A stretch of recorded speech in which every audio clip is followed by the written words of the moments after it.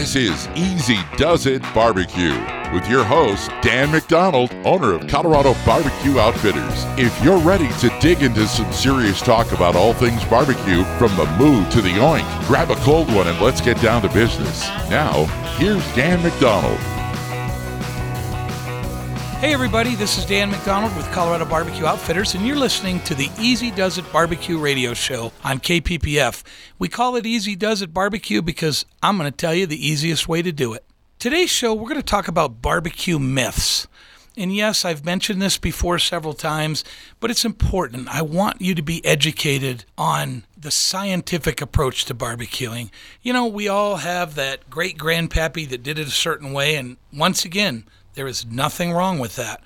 But in a world of social media where we are all running to go share our food pictures and the way we did it, and we're just happy when things come out and we like to share it on social media, I want to make sure that you don't come across possibly looking like the fool. And that can happen, unfortunately, on social media. So we're going to talk about today how to avoid doing that. So I'm just going to go down several barbecue and or grilling myths that I think some might surprise you. You probably have been doing a lot of these, and don't feel bad. And if you want to continue to do them, once again, please do it. I always want to emphasize you cook the way you like to do it, but I want to give you some scientific approach behind it so you know what's going on behind the scenes. The myth. So here we go. I'm just going to start listing these myths out, and we'll speak to each one. Each one of them is just as common and popular as the other one. Flipping steaks one time. So there's a myth out there that when you're cooking steaks, you should only flip them once, and that's quite a myth right there. Actually, the more often you flip the steak, the more done it is going to get. If you only flip a steak, or a burger for that matter, one time, you might end up with it being overdone on the outside and completely raw on the inside. So I always recommend that you flip off, and there's nothing wrong with that. The myth. Heat, not oil, makes your cooking surface non-stick. That's a surprise. Most people, right, will take their grates and oil them up, thinking that that's going to keep the meat from sticking. And it's really more of high heat or having those grates seasoned all along. The other thing I want to point out is never, ever spray any kind of combustible material such as vegetable spray, olive oil spray, or anything like that over direct heat. Hopefully that is something that's common sense that may cause a problem for you. So never spray anything on your cooking surface with the direct heat right under it. The myth. When we talk about barbecuing, one common myth is, and one question I get oftentimes during my classes are, Dan, should I soak my wood because it'll prolong the smoke or keep the wood from combusting? Everyone listen. First of all, water does not penetrate wood but about 3%, or we wouldn't have made boats out of it for thousands of years. So keep that in mind. The other thing is, let's think back to about 8th grade science where they taught us wood combusts one way, with the introduction of heat and with the introduction of oxygen. You take either one of those away and it's not going to combust. You add both of those and it's going to start to smolder and or combust. Now, you soak it in water, you're doing a couple things. You're adding more humidity to the inside of your cook chamber, which may lower the overall temp. The other thing is you're not going to get any smoke until that water vaporizes out of that wood. So if you want to delay your smoke, then that's a great way to do it. Now, I will tell you this. Some smokers out there do recommend that you soak the wood. If your owner's manual to whatever you're cooking says to do it, then I encourage you to try it both ways. Try it the way they recommend, and then also try it without. You may find out that soaking wood is a complete waste of time. Same goes for those bamboo skewers that you use when you do kebabs. A lot of times they tell you to soak the wood to keep it from combusting. Well, guess what? When it's over the direct heat, that water is going to vaporize out rather quickly, and the wood is going to burn up anyway. So you're not really helping your cause by soaking those skewers before you do kebabs over the grill. The myth. Some people think that putting salt on steak before you're grilling it is bad. They think that adding the salt will dry the meat out, when ironically it actually does just the opposite. Now, you don't want to bathe your steaks in salt. First of all, that's going to be way too much sodium to consume. It's also going to ruin the flavor of the meat because all you're going to taste is salt. But a light sprinkling of salt just before you put it on the grill is the preferred way to do it. If you're grilling steak, now I'm not talking about large cuts of meat that you've heard me in the past talk about putting a salt rub on. We're talking about small cuts of meat being grilled right now. We basically just want to put a light sprinkle of salt, maybe some pepper on it, and we'll do that right before we put it on. We won't really need to put that on much earlier than just a few minutes before we grill. The myth. Smoke rings. Boy, smoke rings are a big one. It used to be that people would, and I'm going to tell you what, folks, I'll admit it, I did the same thing. I would cook something and I would see that beautiful smoke ring around the outside of the meat and take a picture of it and post it on social media thinking, boy, check out my smoke ring.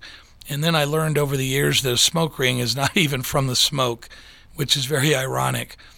What the smoke ring is you have nitric oxide from usually when wood is burning and carbon monoxide. And what that does is that meets up with the myoglobin, which is that red liquid that comes out of meat. By the way, that is not blood. And that's another myth that people say that is blood, and I don't want that. That's myoglobin. That is just simply the juices that are in the muscle meat, no matter what kind of cut that is. But when those chemicals are released, and you can do this right in your oven, when those chemicals are released and meet with that myoglobin, that's that red ring you get on the outside. So it's really technically not from the compounds of smoke, ironically. It's very pretty, and I encourage people to always share pictures of your success stories. That's what social media is for. But just know, if you're going to brag about your smoke ring, there's going to be one or two people that are going to knock you down to size and say it means nothing. You cannot taste a smoke ring at all. The myth. I've mentioned this several times, and I want to bring this up again, that doing burn-offs on your grill, and what I mean by that is cranking your grill up to the hottest it'll go, over 500 degrees. Some people will crank it up to 600, 700, 800 degrees. And it's just silly to do that. All you're going to do is damage the grill. The metal is going to get so hot it will expand, and then when it cools, it might loosen. It's a good way to have metal parts loosen and fall apart on your grill. You're only asking to damage your grill, folks. Do not do high-temp burn-offs. They don't do anything. They don't really help at all. And they're just really not smart. You can hurt yourself. You can certainly damage your grill. I'm of the belief you really don't have to go over pretty much 500 degrees for just about anything that I'm aware of. The myth. This is one that really irks me. If anyone who's ever attended my class has heard me talk about food poisoning or bacteria in meat, and why is that so important to me? Well, because when I was younger, I got food poisoning and spent a couple days in the hospital, and it was a pretty bad case. And so it is something that's very particular with me. I don't ever want to go through that again, and I'd never want to have anyone that enjoyed something I cooked go through it. The myth. One of the myths is set the meat out to room temperature before it goes on your grill or smoker. Right now, guys, I'm going to tell you larger cuts of meat, tri-tip, rib roast, pork shoulders, briskets, things like that. That is a ludicrous rule to follow. First of all, an 8-pound pork shoulder that you take out of a refrigerator, which is usually just under 40 degrees, is going to take hours and hours and hours to get to room temperature. And now that meat has been sitting in what I call the microbial danger zone. That's a good way to get people sick, especially if you are doing barbecue, because your temperature is much lower than when you're grilling. Now, smaller cuts of meat, hamburgers, steaks like that, it's okay to set them out for a little bit. The theory is they're going to come to almost room temperature rather quickly because they're a small cut of meat. But again, you're not gaining anything, folks. Prep your meat however you like, whether that's an injection or a marinade or a dry rub or a brine or what have you. And it's fine to just throw it right over the heat. It's going to be subjected to heat right away anyway. So setting meat out to room temperature doesn't really do anything, and all it does is increase your chance of getting somebody sick.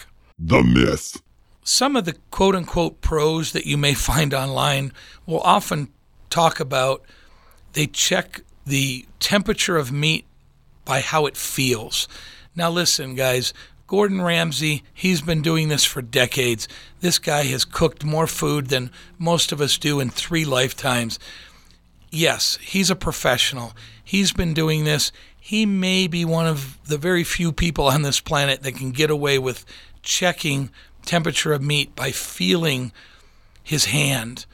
If you take your fingers and touch the padded bottom part of your thumb, then typically they say that is rare. It's softer. And then as you go up the thumb till where it starts to get harder, they say that's more done. Guys, listen, don't bother with any of that. Get yourself a digital instant read thermometer. Come on down to Colorado BBQ Outfitters, and I carry everything you need. In the very least, I'll explain what you need, even if you purchase it somewhere else. But an instant read digital thermometer is the only true way to check temp. I'll argue that point till I'm blue in the face because, again, it's a good way to ruin meat, either overcook it or undercook it. Get a digital thermometer. The myth. I want to talk about grades of beef. Beef comes in different types of grades. You have the lower grade, which quite frankly is probably hard to find unless you're buying meat at a dollar store, but that's select grade. Most of us don't buy select. Select is used in large quantities, maybe restaurants, things like that, where they're blasting through meat quite quickly. A lot of times select is ground up and used as a form of ground beef or what have you. The next one that's very popular is choice, and that's what probably most of us purchase on a day-to-day basis. It's fairly reasonably priced. It tastes really good depending on your palate. Now, I've always told everyone my palate is not sensitive enough to tell the difference between choice or the next higher one, which is prime. I consider myself lucky in that I can save some money in that aspect and buy a lower graded choice piece of meat rather than prime. Now, if prime's on sale, you bet I'll get it. But it doesn't do any good for me to buy expensive meat because, quite frankly, my tongue can't tell the difference. If you can, then great, more power to you.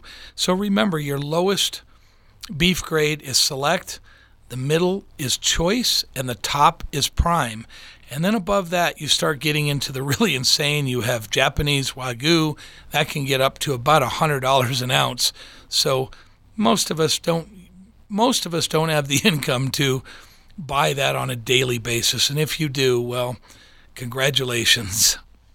You're listening to Easy Does It Barbecue. My name is Dan McDonald, owner of Colorado BBQ Outfitters, and you're listening to BBQ Myths. The myth. Flavoring the meat. That's another myth that is out there as far as different ways to flavor the meat. Again, guys, I'll never argue with anyone of what works. If you're a marinator, great. Continue to do it.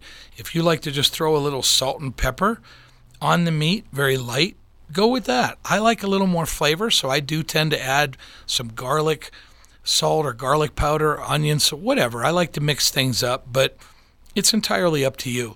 Flavoring meat does not have to be done. Some people prefer their meat with no spices whatsoever at all. Remember, the salt and pepper spice is called the Dalmatian rub. It's the most popular one that everyone uses in our country. The myth. I mentioned before that I wince when I hear people do it. I don't correct them generally unless I'm in a class, but remember, you do not barbecue burgers. You do not typically barbecue steaks. Now, you can do what's called a reverse sear on both of them, and what that means is you're actually barbecuing and grilling. Let me explain. A reverse sear is a method of cooking where let's say you have a couple ribeyes and you put them on your grill indirectly and you give them what I call a kiss of smoke. So, for example, on my wood pellet grill, I can put them on around 225. It'll produce more smoke. It'll impart a little bit of flavor to the meat. So a couple ribeyes, I would smoke them for about 30 minutes. Then what I do is I crank up the heat, or I move them over to a very hot heat source, whatever that is.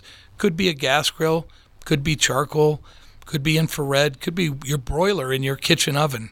And that's called a reverse sear. It's the probably most popular way to sear steaks or burgers. And if you haven't tried it, you got to get out there and give it a try. You probably won't ever go out for steak again if you do this, folks. The myth. Another famous myth in the barbecue/grilling world is a well-used pit is what we call quote-unquote seasoned. Folks, what they're talking about is if you use your grill and or your smoker, especially your smoker, because of the compounds that are released during cooking, you get what's called a buildup on the inside of the grill or smoker, and most of it is something called creosote.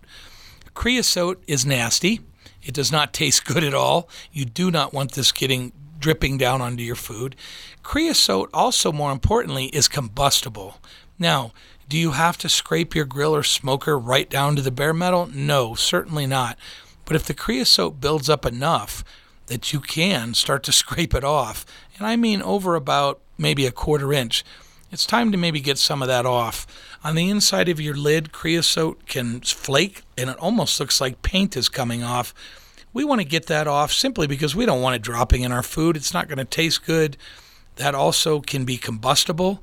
So if you turn your grill or smoker up very hot, let's say you want to do a pizza in it, you turn it up hot, that creosote can turn into a grease fire. So it's not seasoned, folks. It's dirty, and it needs to be cleaned. So let's just all remember that. The myth. There is a saying out there in the barbecue world that says if you're looking, you ain't cooking.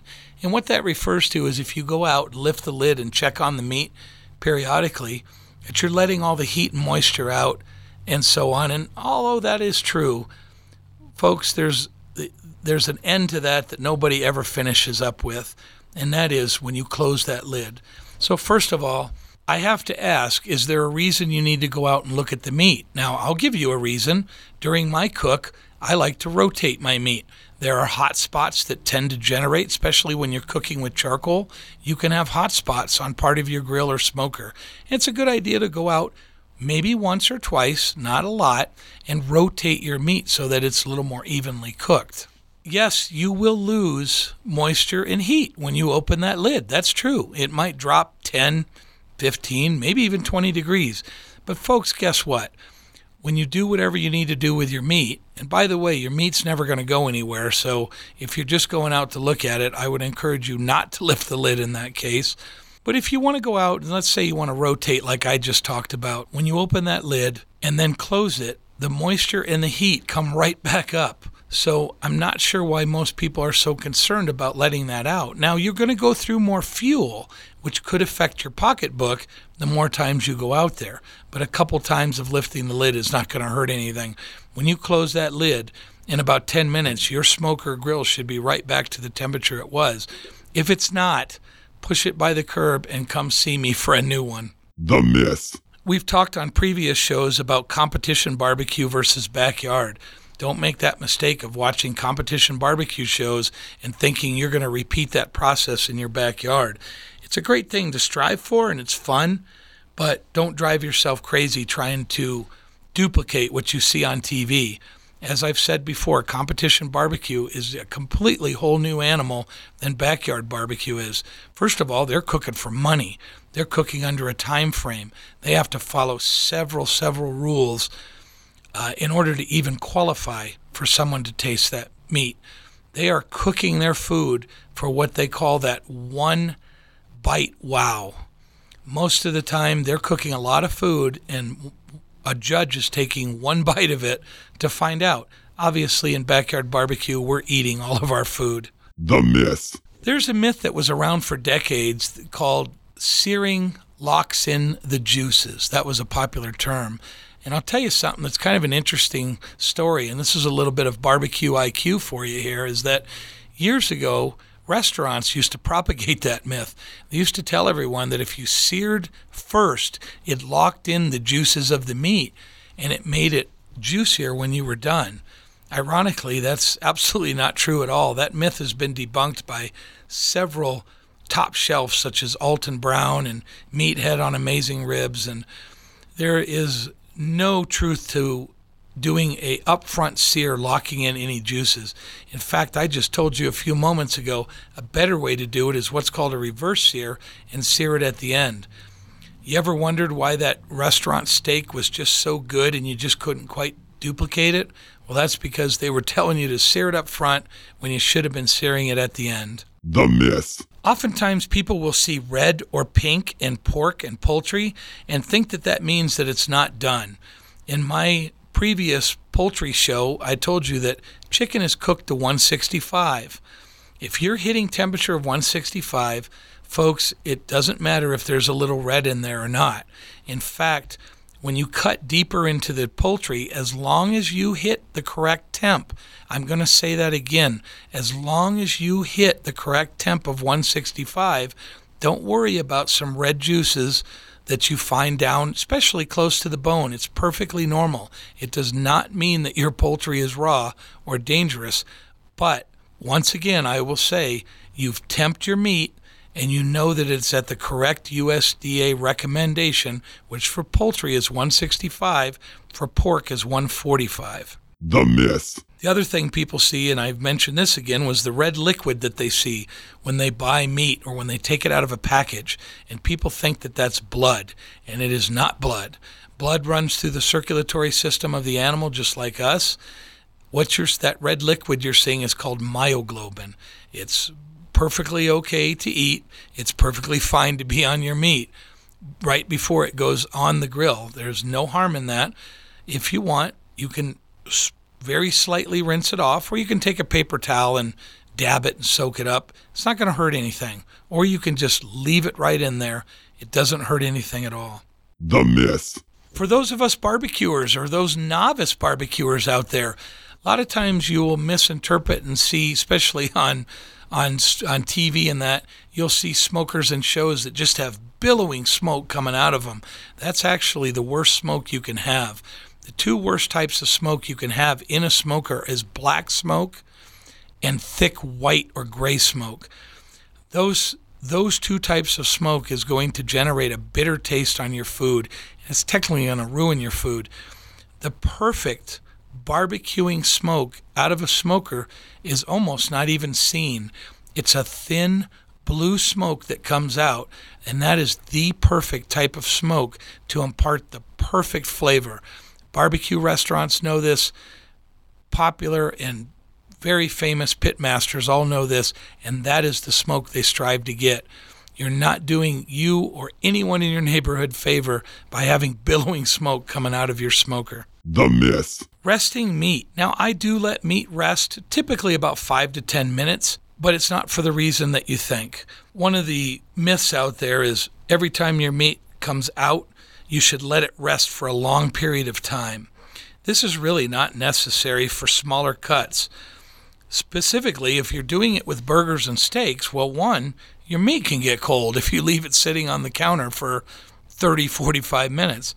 The reason I let meat rest for about 5 or 10 minutes is it's what's called carryover cook. Meat, when it's cooked, heat penetrates from the outside in. So a lot of times when you take your meat off of the smoker or out of the oven or off the grill, the surface of the meat is hotter than the internal temp of the meat. When you bring it away from heat, now it does not continue to cook. That's another myth because you're not subjecting any more heat to it. Basic science tells us for something to cook, you have to continue to apply heat. What's happening, though, is the inside of the meat is drawing a lot of that heat into it, and it's doing it through the juices of the meat. So it is possible to pull chicken off of a grill at, say, 160 to 163, let it set for a few minutes, check the temp, and it's not surprising it may be at 165. So a lot of people make the mistake of thinking that it continues to cook, when really what's happening is you have what's called carryover cook, and it's just all of the heat redistributing throughout that meat. If you leave it out, the smaller cuts on the counter, your fat can congeal, and that will kind of taste like wax. So that's another reason we don't want to let burgers or steaks sit out really much more than 5 or 10 minutes. You can get a soggy crust. I talked about that char you get from cooking over direct heat. Well, if you let it sit for too long, you'll lose some of that crunchiness that you get when you bite into it. And then poultry, if you've grilled or barbecued that, if you've let it sit out too long, the skin, even though you've crisped it up, can get rubbery again. So these are all a few reasons of why you don't have to let meat rest for a long period of time. A couple minutes doesn't hurt. I do that, but really more than about 5, maybe say 10 minutes is probably too much, specifically when you're talking about small cuts of meat. Now remember, in barbecue, when we have large cuts of meats, briskets, tri-tips, things like that, it might be more prudent to let that rest longer simply because of the mass of the meat versus a smaller steak or hamburger. The myth. Another myth having to do with soaking wood is soaking wood in flavored liquids.